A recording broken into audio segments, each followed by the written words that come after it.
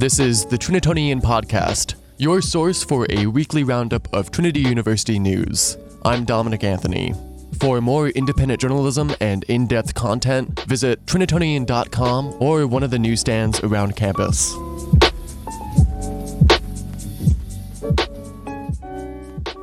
Trinity University is being sued in federal court over alleged failure to pay overtime in accordance with the Fair Labor Standards Act, or FLSA. The plaintiff, former accountant Paul Cantu, believes he is owed time and a half for every hour over 40 worked per week. The FLSA defines a number of employee categories that are exempt from overtime. As an accountant, Cantu would typically be considered ineligible for overtime because accountants are included in the professional exempt category. But Cantu's lawyer, Joshua Sanford, says Cantu was not an exempt employee. He believes Cantu's work was more clerical than that of a typical professional accountant. The word accountant has different meanings to different people, and Mr. Cantu was a bookkeeper, which some people call an accountant. Trinity calls him an accountant. But if they don't use him as an accountant, if they use him as a bookkeeper, the law may not allow them to deny him overtime. Most unpaid overtime lawsuits are settled outside of court. In certain settlements, the defendant pays a small amount and does not admit wrongdoing. These small settlements are less costly than protracted court battles. If Trinity is unable to prove Cantu was an employee exempt from overtime under FLSA, the university will likely pay a large settlement.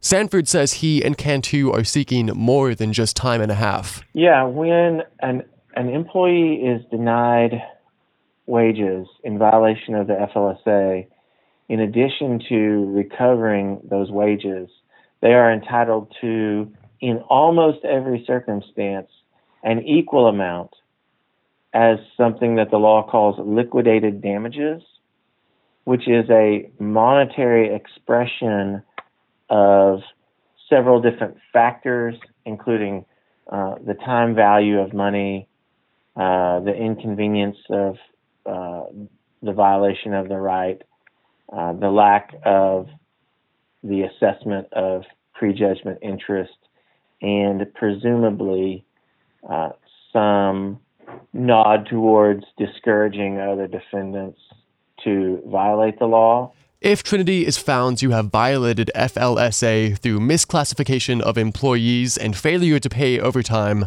the university may have to reclassify and compensate current employees.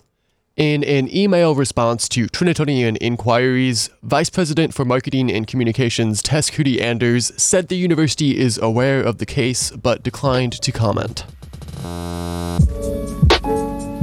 In other news, Trinity recently eased the academic requirements necessary to maintain certain types of merit scholarships.